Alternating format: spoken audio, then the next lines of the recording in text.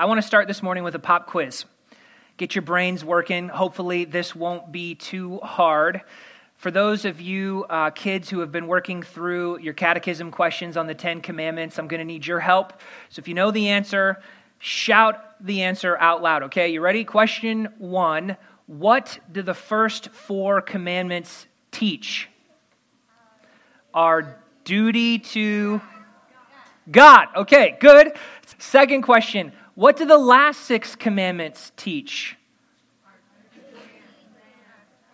Yeah, our duty to our fellow man. Good. So, how can we summarize then the 10 commandments? Love God with all your heart and love your neighbor as yourself. That is the summary of the 10 commandments. That is the summary of all of the law. Love God with all your heart, love your neighbor as yourself. We're going to keep going through the 10 commandments today. Today we are looking at the 7th commandment. And even a casual observer who looks at our culture can see that we are obsessed with sex. From the multi-billion-dollar revenue of the pornography industry to the on-screen portrayal of the movie industry to the use of it to sell products by the advertising industry, it is everywhere. In 1997, I read a stat this week. In 1997, the average American was exposed to sexual material more than 10,000 times a year. And I can only imagine that it's increased in the last 20 plus years with social media. Now, there is no relationship on earth that is more intimate or that can provide fulfillment, more fulfillment and joy than the marriage relationship. And so we should not be surprised. We should expect the devil to attack this institution, to cause confusion, corruption, and pain, because God's best gifts are always the ones that the devil hits the hardest. As we've gone through the 10 commandments, we've seen some principles to help us understand the 10 commandments rightly. And by now you're familiar with the two-sided coin rule and with the inside-out rule. You know the commandments are both positive and negative in scope, and that they govern both our desires as well as our deeds. So the 7th commandment forbids adultery, extramarital sex, but it also requires us to be faithful, to pursue and nurture our marital relationship. It requires that we do everything that we can not to grow apart physically, emotionally, spiritually, but do everything we can to grow closer together in our marriage. It forbids lust, affairs of the heart, but it also requires us to be pure in our thoughts and our words and our actions. So with all that in mind, I want to summarize the message today with these 2 sentences. Whether you're married or single, be pure in heart, speech, and conduct, and build a great marriage by being fully passionate with your spouse and fully pure toward everyone else. And we're going to try to answer 3 questions this morning. What is God's design for sex and marriage? What does the 7th commandment forbid? And what does it require? So first, what is God's design for sex and marriage? We've got to understand this if we're going to understand why adultery is wrong and why the 7th commandment is so important. A biblical view of sex begins with recognizing that it's a good gift from God. This is part of this one flesh union between a husband and a wife. It's part of the goodness of God's creation. The Bible commands and celebrates sexual intimacy in marriage, but only in marriage. God gave it to us for bonding and relational love, for pleasure, and for bearing children. And to protect the blessings of that good gift, God gives us the 7th commandment. Marriage is also one of God's good gifts. Marriage is a covenant relationship. God said, "Therefore a man shall leave his father and mother and hold fast to his wife, and they shall become one flesh." And so it's an exclusive and permanent covenant relationship between one man and one woman for the duration of their lives. And adultery is a breach of that covenant commitment. Marriage is also a relationship that produces children. Only a man and a woman can be fruitful and multiply. Genesis 1:28. The prophet Malachi says, "Did God not make them one flesh, with a portion of the Spirit in their union? And what was the one God seeking? Godly offspring." Malachi 2:15. And we can't rightly define marriage without any reference to childbearing. Now, that's not the only purpose of marriage. Sexual intimacy is not just for having kids, it's also for pleasure. The problem is that our culture makes sex and marriage all about pleasure. And they've disconnected it or separated it from the idea of rearing children. A marriage is the kind of union that, if everything is working properly, produces children. And Malachi says it's designed to make disciples of the next generation, to pass faith on to the children. So, an attack on the stability of the family undermines the covenant community of God's people. Third, marriage is a complementary relationship. In Genesis 2, God said, "It's not good for a man to be alone, so I'm going to make a helper fit for him." Verse 20. So God created a woman, Eve, to be his helpmeet. He did not create another man. Men and women are created equal. They have equal value, dignity, and worth as God's image bearers, but they have different yet complementary roles in marriage. And this is most obvious in bearing children. Right? Only women can have babies. It's astonishing to me that we have to say that. Only women can have babies. But it's more than just biological complementarity. The Bible talks about our roles, saying in Ephesians 5, "Wives, submit to your husbands as to the Lord, for the husband is the head of the wife, even as Christ is the head of the church, his body, and is himself its Savior. Now as the church submits to Christ, so also wives should submit in everything to their husbands. Husbands, love your wives, as Christ loved the church and gave himself up for her." So we have these roles, and as we fulfill these roles and keep this covenant, Paul goes on to say that this refers to Christ and the church, Ephesians 5:32. So that means marriage is a relationship that reflects Christ and the church.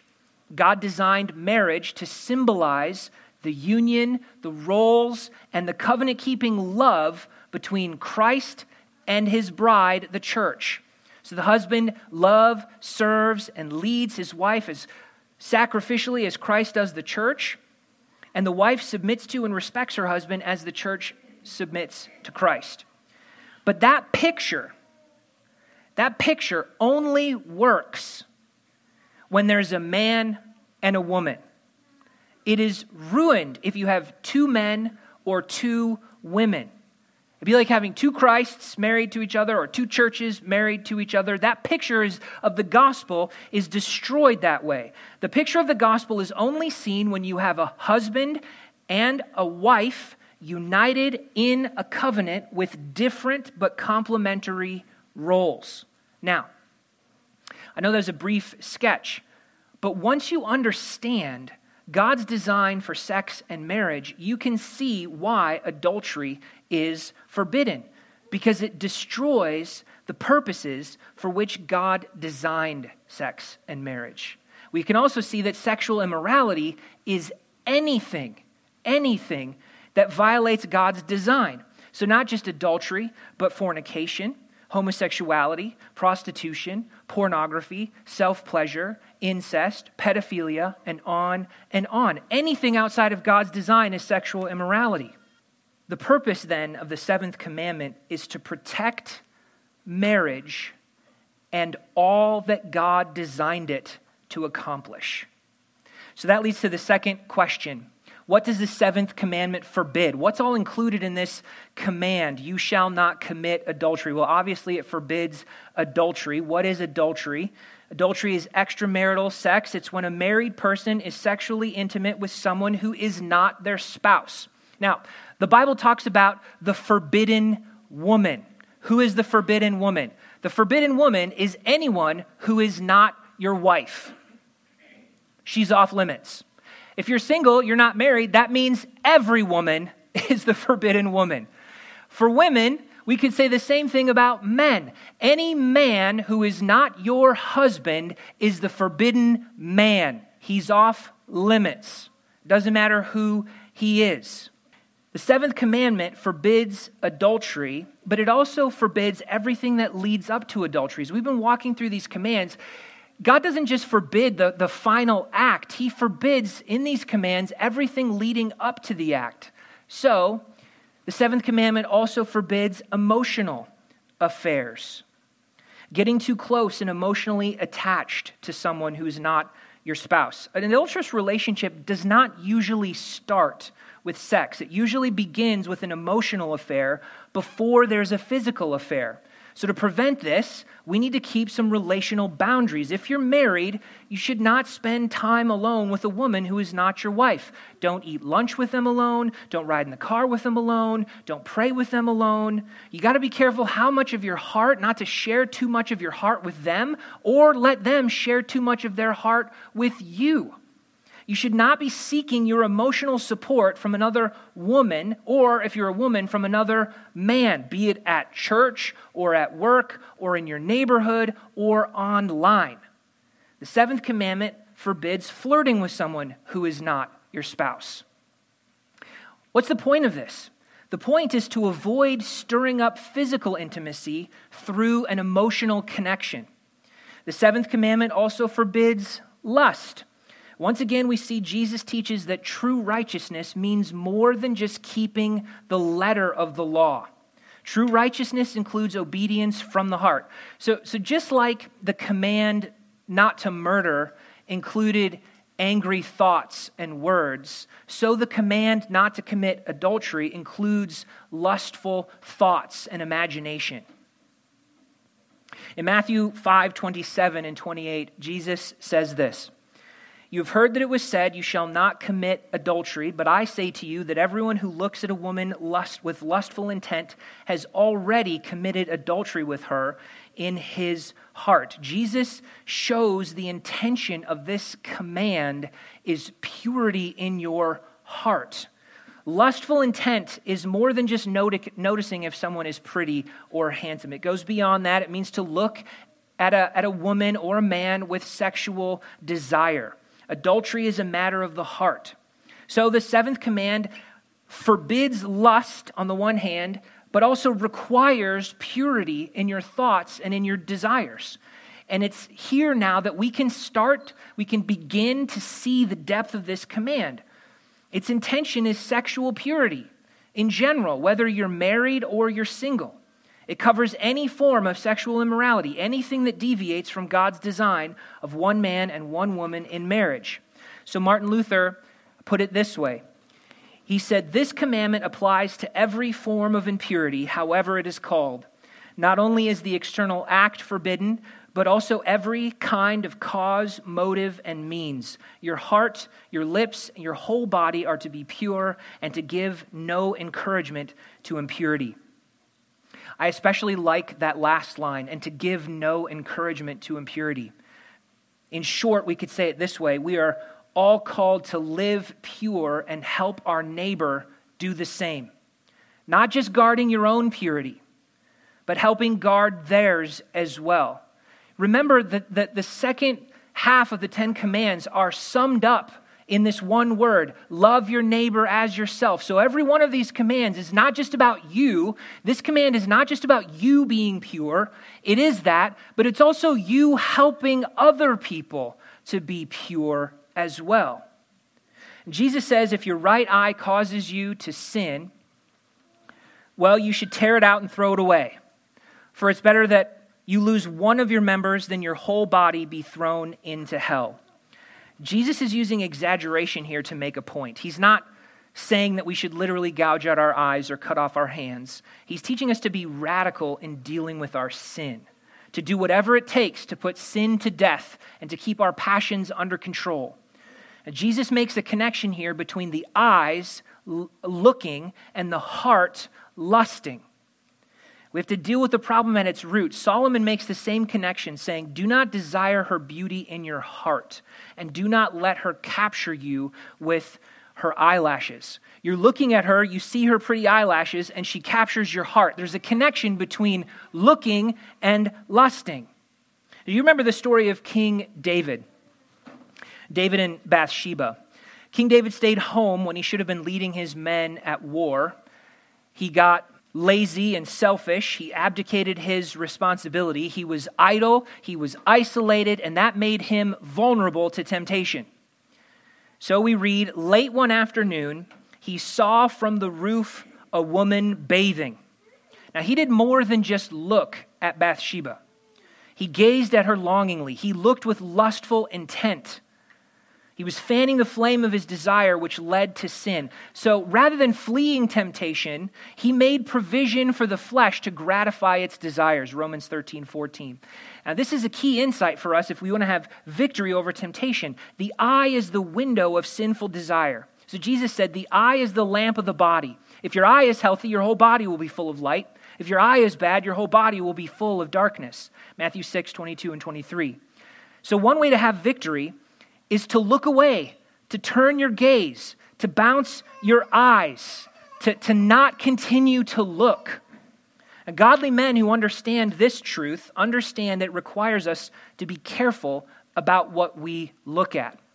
Godly women who understand this truth understand it requires that, but also understand that this requires modesty in how they dress. And women can be modest. You can be modest and you can still dress classy. You can still be pretty. I want to share a quote from John Stott, which I think sums it up pretty well in a couple sentences. He says, it'd be silly to legislate about fashions, but wise, I think, to ask women to make this distinction. It is one thing to make yourself attractive. It is another to make yourself deliberately seductive. You girls know the difference, and so do we men. End quote. Guarding your heart requires guarding your eyes. Sinful fantasies are inflamed by undisciplined eyes. Our imagination is a beautiful gift from God, but if you, with your eyes, feed your mind with dirt, then your imagination is going to be dirty. Now, of course, this applies to whatever we watch, listen to, and even read. Movies, music, even books, like many romance novels, can cause us to lust in our mind's eye. So, whatever is true, whatever is honorable, whatever is just, whatever is pure, whatever is lovely, whatever is commendable, if there's any excellence, if there's anything worthy of praise, think about those things. Philippians 4:8. The seventh commandment then obviously also prohibits or forbids pornography. This is a huge problem in our culture and in the church. The pornography industry, their annual revenue is more than the NFL, the NBA, and Major League Baseball combined.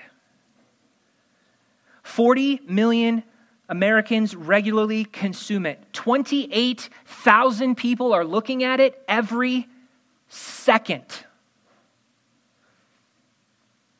The National Coalition for the Protection of Children and Families, according to them in 2010, 47% of families in the United States, half of the families in the United States, reported that pornography is a problem in their home. 11 is the average age of first exposure. 94% of kids will be exposed by age 14. 94%. In teenagers, using pornography increases the odds of teen pregnancy, hinders healthy sexual development, and increases major depression. Pornography increases the rate of marital infidelity by more than 300%. 68% of divorces involve one party meeting their new partner online, while 56% involve one party having a, quote, obsessive interest in pornographic website. On top of the damage that it does to consumers, it also damages the producers of this content, degrading men and women in the vilest ways. Obviously, we don't want to support the industry in any way. That's just not a problem out in the culture. That's a problem in the church. I'm generalizing here, and I'm going to talk more to men, but women can struggle with lust and pornography as well. So how do we overcome this? First of all, you need to get safeguards on all your devices. Covenant Eyes is great for accountability. It's got some filtering ability. Disney Circle is useful for setting limits on content and time. Get ad blockers, get other filters, get VidAngel, get ClearPlay. We love ClearPlay for your movies that you're going to watch. Check Plugged In, Focus on the Family's website, to check the content of all your media, whether it's movies, music, video games, whatever it is, so that you don't get surprised by anything and you're not caught off guard. All of these things can help you guard your eyes and therefore guard your heart. I like the way Josh McDowell puts this. He says, I'd rather put a fence on the top of the cliff than an ambulance at the bottom. Second, if you're struggling, now is the time to get help. The Conquer series online is a series of videos that has been used by several Christian ministries and churches. There's also Celebrate Recovery for Pornography. It's a biblical 12-step program that helps you overcome your habits or addictions, whatever they are. There's a local group. There are groups that meet in the area. They may meet weekly. They provide accountability. They provide a sponsor to help you get freedom. Now, maybe you're listening to all that and you're like, man, that sounds intense. It sounds like a lot. But Jesus says, whatever it takes. Whatever it takes. Third, confess and repent. Get on your knees. Now, maybe you're afraid of the fallout if you confess your sin, but sin thrives in secret. Now's the time to confess, to repent, to turn to Christ, to find forgiveness and freedom. He wants you to be free of this sin. He does not want you to be bound to it, to be burdened with the guilt and the shame. He wants you to be pure. If you're married, he wants your marriage to flourish. As pastors, we are ready to walk this journey with you and your family. And you say, man, this sounds like a lot. Jesus says, whatever it takes. The best strategy, though, for overcoming lust, pornography, or really any sexual immorality, whether you're a guy or a girl, whether you're married or unmarried, it's not merely to fighting to reject it. It's replacing it with a superior love, a superior joy. When I've shared this before, but I just love this story. When Jason and the Argonauts sail past the sirens, those are the women who seduce men with their song, luring them to their death. He's got a great strategy for defeating them. Now, Odysseus, he has his men tie him to the mast, but that's not Jason's strategy. Jason has Orpheus, his bard, play music on his lute. And as long as he's playing his music, his song, the men listen to his song rather than the sirens because his song is sweeter. His music was sweeter. To overcome the lure of lust, we have to sing the sweeter song. The siren call of sin no longer captivates us then. For Christians, Jesus is the sweeter song. He's our superior joy. Holiness for the Christian is not a burden. It's a joy. It's delight. We want to please him more than we want to please ourselves. So you remember the story of Joseph and Potiphar's wife. Potiphar's wife is coming after him every day. She's trying to get him to commit adultery with her, right? Every day. But he doesn't do it. But he didn't say, I can't do this because we might get caught. That's not what he says. He doesn't say even, we can't do this because it's wrong. What does he say? He says, how can I do this great wickedness and sin against God? Do you understand? His relationship with God was more important and more rewarding than the pleasures of the moment. We all want Joseph's conviction and courage. But we have to first have Joseph's deep love for God. Victory over sin is not just about hating your sin. That's where we get focused so much as Christians. Yes, that's part of it.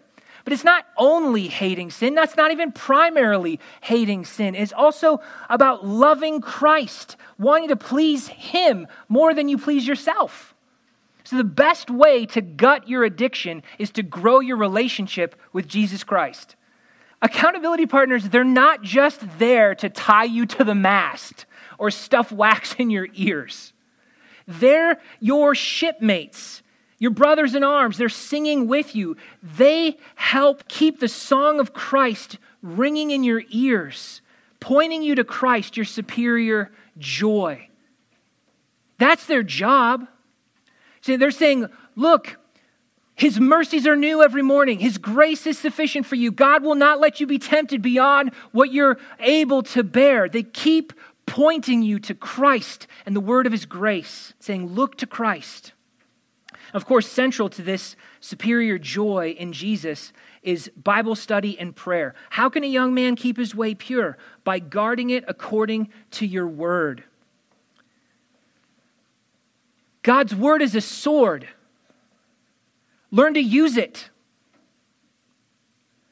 Memorize Job 31:1 or Matthew 5:27 and 28 or 1 Thessalonians 4:3 through 5. Use God's word. Be transformed by the renewal of your mind.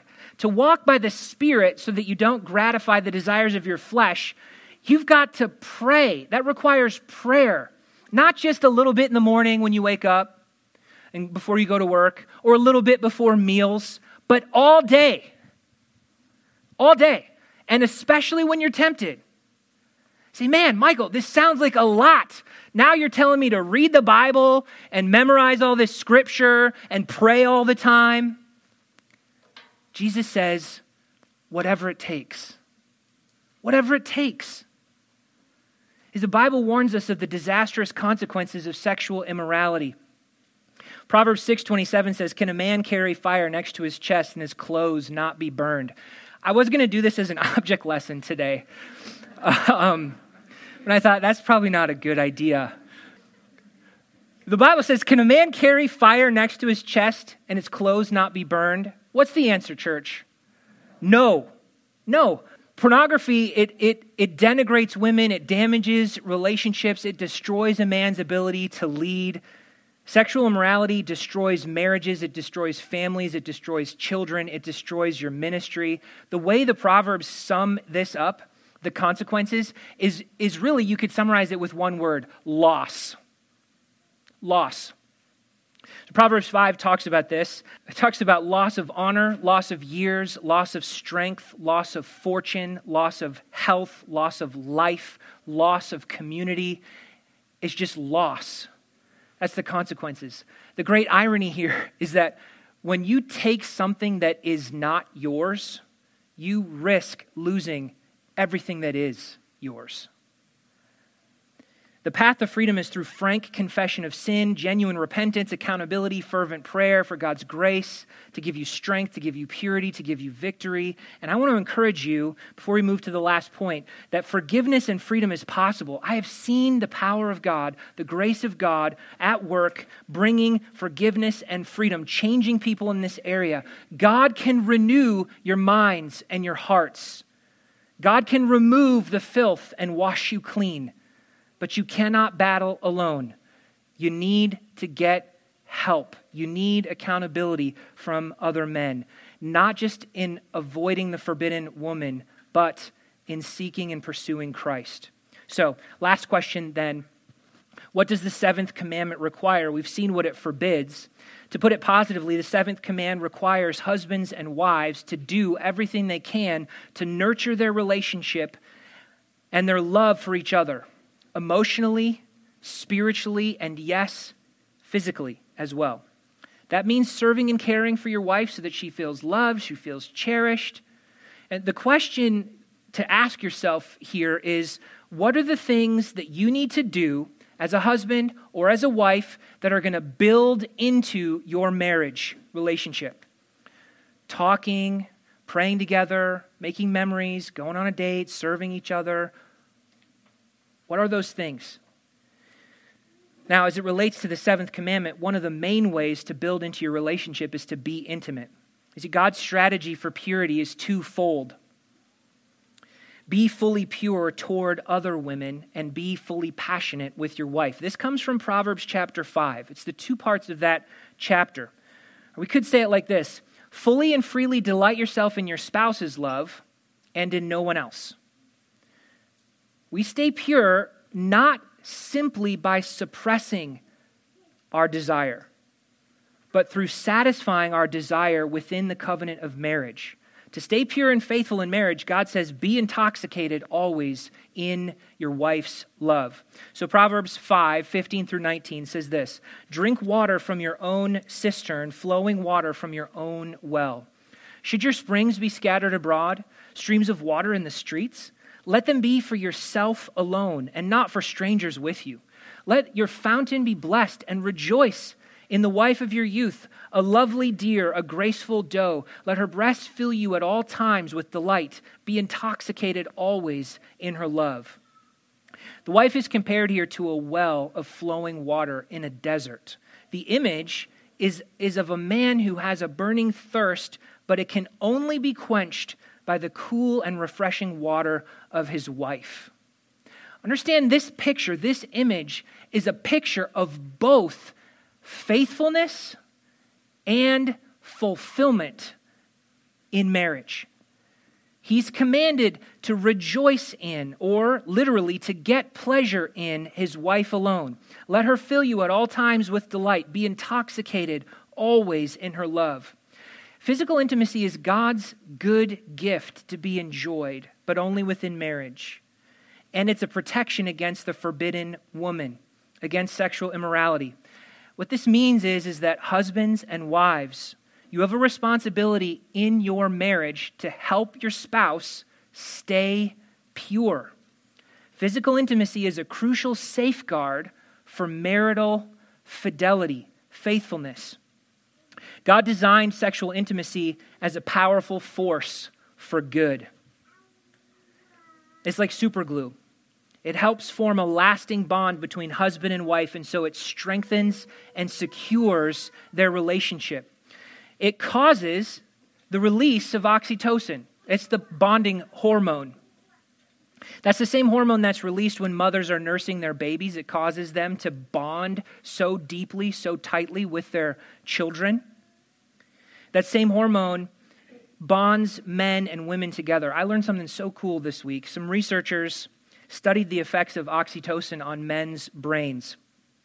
Check this out. Okay, they took these men who were in long-term relationships, and they gave them oxytocin nasal spray, and then they watched their brain activity. And when they showed them a picture of their partner, the part of their brain that's responsible for feelings of reward and pleasure lit up, which is super cool.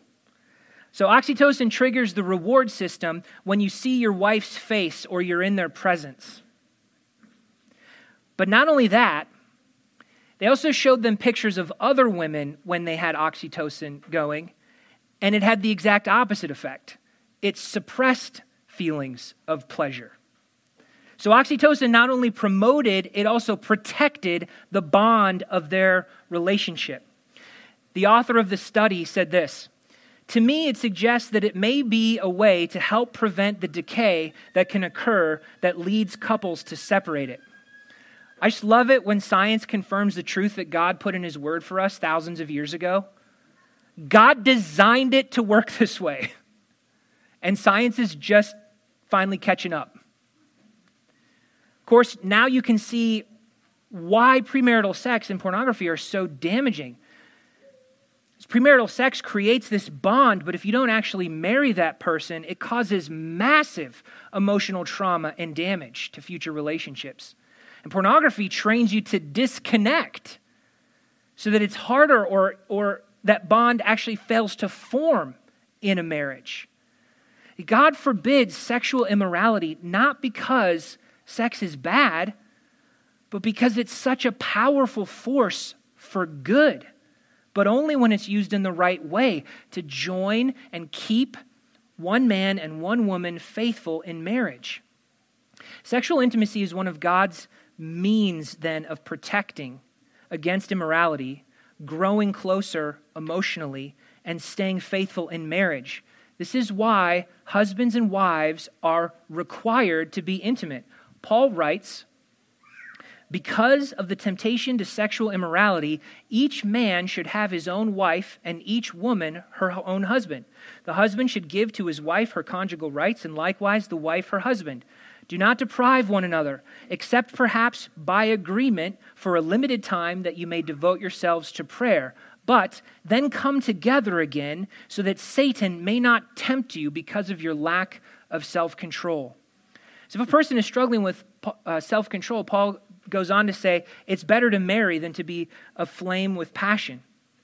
So in marriage, they should come together often. They should only abstain by agreement for a limited time as a safeguard against temptation. What does this mean? It means lack of intimacy exposes your spouse to temptation, and it undermines the closeness of your relationship. Not just physically, but emotionally as well. Now, the principle in this text here is give. Give of yourself, not take for yourself. It says the husband and wife, a husband should give, wife should give. That's the principle. Give of yourself, not take for yourself. It's about being selfless, about serving your spouse. That principle is what brings joy in your intimacy. It's also what brings understanding and patience. And there are two sinful behaviors then that need to be avoided. One is demanding marital relations, and the other is withholding it. Both of these are sinful. Both are rooted in selfishness and a failure to realize that the heart of marriage is self-sacrificing love. First, the husband has no right to be demanding. He has no right to simply take what he wants without regard for his wife. He's called to nourish and cherish her, to love her and serve her sacrificially, as we saw in Ephesians 5. That means there's times that you don't get what you want because you put your wife before yourself. But in reality, husbands don't want their wives to come to the marriage bed as a duty. Your husband longs for a willing participant who desires him. He wants you to respond joyfully to his advances, not reluctantly. To withhold your heart or reluctantly participate defeats the purpose. Second, the wife has no right to withhold marital relations. You might be thinking to yourself, well, I would be more open to him if only he would ... fill in the blank. That's a subtle but a serious error. Marital relations are never to be used as leverage against your spouse. It's a violation of the covenant that you entered into. You might be thinking, well, what if I'm sick? What if I'm tired? What if something else? Of course, there might be circumstances or even short seasons in your life in which marital relations are not practical and not possible. But those exceptions aren't really the issue. The issue is your heart. So wives, don't deny your husband without good reason. You're his only well, his only place to satisfy his thirst. This is an opportunity for you to be like Christ, who came not to be served, but to serve. Everything you said about these two categories can be flopped for men and women. It applies both directions. The more we understand the depths of God's law, the more grateful we become for the grace of God in Jesus Christ, in his atoning sacrifice. We've said this week after week. When we understand the depths of God's law, then we begin to understand the depths of God's grace because we see how far short we fall. Is there hope for a person struggling with lust? Is there hope for a marriage that has grown cold? Yes, there is hope in the gospel.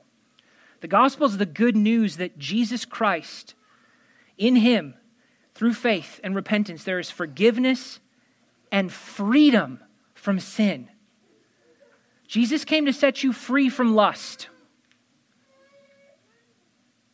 Jesus has the power to heal broken and cold relationships. Through Jesus, you can be free from hard and selfish hearts. In the Spirit, we have the power to love our spouses sacrificially, to put their needs before our own. And when we do, our marriage becomes this beautiful picture of the gospel the relationship, this picture of Christ's love for his bride, the church. Let's pray. God, we just thank you and praise you for the grace that you have poured out through Jesus Christ. We thank you that there is hope, there is forgiveness, there is freedom through Jesus Christ. God, we pray that you would give us the power to stay pure, that you would give us courage to confess our sin so that we might find forgiveness and find freedom. We pray, Jesus, that you would give us the grace to give ourselves fully and freely, first to you and then to our spouses. Above all, Lord, we ask and pray that you would give us the strength to love and serve our spouses sacrificially so that our marriages would reflect Christ's love for his church. We pray, God, that whether we're married or single, God, that we would be pure in our thoughts, in our words, and in our deeds. We ask it, Jesus, in your name. And all God's people said, amen.